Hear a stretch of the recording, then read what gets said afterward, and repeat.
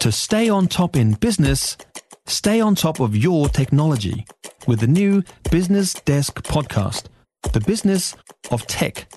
Listen on iHeartRadio or wherever you get your podcasts. All right, on the Huddle with us this evening, we've got Ben Thomas PR, and Mike Munro, former Labour Party Chief of Staff Director at Mike Munro Communications. Hi, you two. Sure, Heather. Ben, I am hearing increasing numbers of Aucklanders who are afraid of exactly this thing happening to them, people coming into their house, nicking the car keys, taking stuff while they're in there sleeping. Are you? I'm not too worried about it. I don't think they'll find much to take. But yeah, look, it is a worry that, you know, I think everyone would say that criminals are getting bolder. Yeah. You know, whether it's ram raids, whether it's knocking over dairies, whether it is, going into houses where there are people sleeping. You know, there doesn't seem to be quite as much of a conscience, you know, so to speak, as there used to be. Yeah, Mike, is it the same vibe in Wellington? I don't really get a sense it's as bad down here. When we read about these problems, they tend to be sort of stories about Auckland. However, having said that, I mean, people do worry about their security. It is an issue throughout the country. And I think that Ben's right that people do seem to be a lot more sort of audacious these days about these sorts of crimes.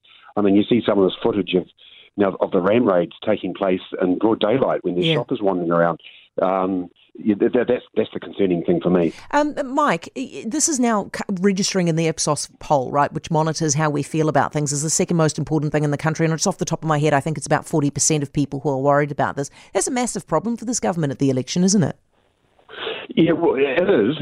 It's you know, I mean, I guess stories about crime and concerns about crime are one of those stories that never really go away. They wax and wane, but the stories never really go away. You can throw as many cops as you like at the problem, but it doesn't seem to sort of get any better. I just read recently with the number of police in New Zealand has now gone past 10,000, which seems an astonishing number. I know a lot of cops leave the force too, but they are graduating people all the time, and yet, you know, despite that, it's hard to get a sense that the police have a greater presence in our communities. Yeah. I'm talking about cops on the beat, cops being visible in our streets and in our shopping centres and whatever. Yeah. There's not a strong sense that's happening.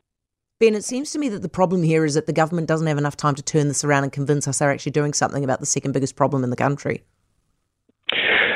Yeah, look, it is a tough one because in a lot of cases, you know, the fear of crime is just as bad as crime itself, you know, across the population in terms of eroding people's quality of life. If you're an elderly person and you're afraid of crime, you know, that will have you know, a big impact on your life and your ability to go out and be part of the community, say.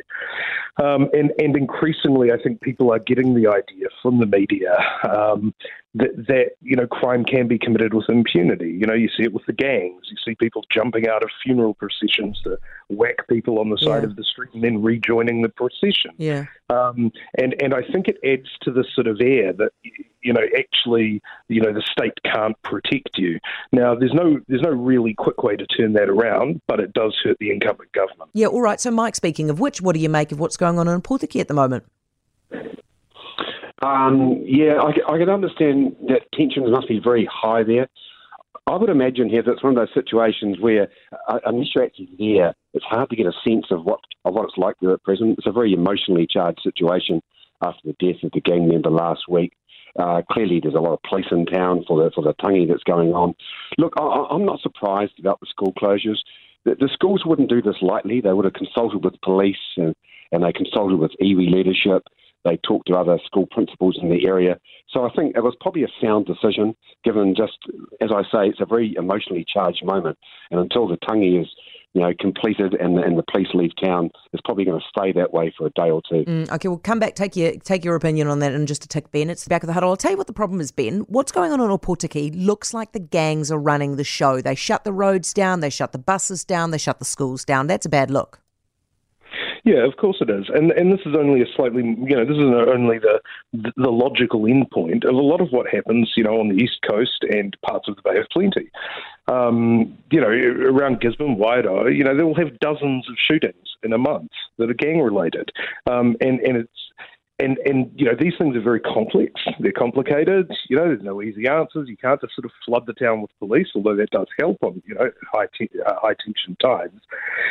But, one thing that we could do at a bare minimum is stop well-meaning, liberals and academics and TV personalities talking about what great guys the gangs are and how they know the gangs and, look, they've prepared some lunches for schools, they've reformed, and stop trying to whitewash what are criminal organisations who exist to commit crimes, to provide strength in numbers, to intimidate their communities and basically be thugs. Yeah. When I spent spent a bit of time living down in the Hawke's Bay, and you talk to these kids, and they what are they interested in? They're interested in rappers, people with bling. The only people that they see on Instagram like that in New Zealand are gang members. They talk about how funny and crack up and hard case they are on the Guy Williams show, and they think these guys are good, are big heroes, and we don't do anything to try and discourage that. Yeah, couldn't have said it better. Hey, Mike, I know that the guys who've authored this report on social cohesion are really worried about it, and fair enough, but is it any worse than what you experienced in the 80s? No, look, I think that we tend to go through cycles of despair in this country. I was thinking about this issue this afternoon. Back when I was a child, my parents and their peers at the time used to worry about things like long-haired rock bands and communism, sweeping down from Southeast Asia, and militant trade unions who are holding the country to ransom. And 10 o'clock closing of pubs. Yeah. That was going to wreck the social fabric of the nation. So in every sort of age and generation, I feel like we go through these phases where we get very despairing about what's going to happen to our country. And I think right now we're still suffering from the fallout from COVID. It was a very stressful time for a lot of people, for families and individuals. The loss of liberties, the disruption to work, etc. And I still feel like we're feeling the effects of that.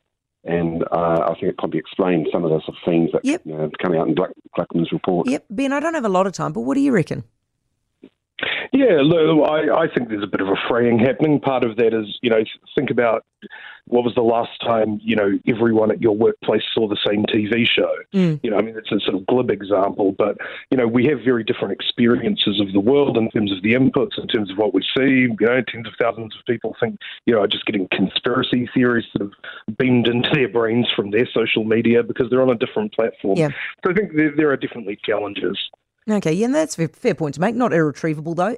Guys, thank you very much. Appreciate it. Ben Thomas, Mike Monroe, Huddle this evening. For more from Heather Duplessis Allen Drive, listen live to News Talk ZB from 4 p.m. weekdays or follow the podcast on iHeartRadio. If you enjoyed this podcast, you will love our New Zealand Herald podcast, The Little Things, hosted by me, Francesca Rudkin, and my good friend Louise Airy. We focus on all the little things that you can do to make a positive impact on your life and to cut through the confusion from the health and wellness industry. Join us every Saturday to hear from the experts for all the tips and advice you need. Just search The Little Things on iHeartRadio or wherever you get your podcasts.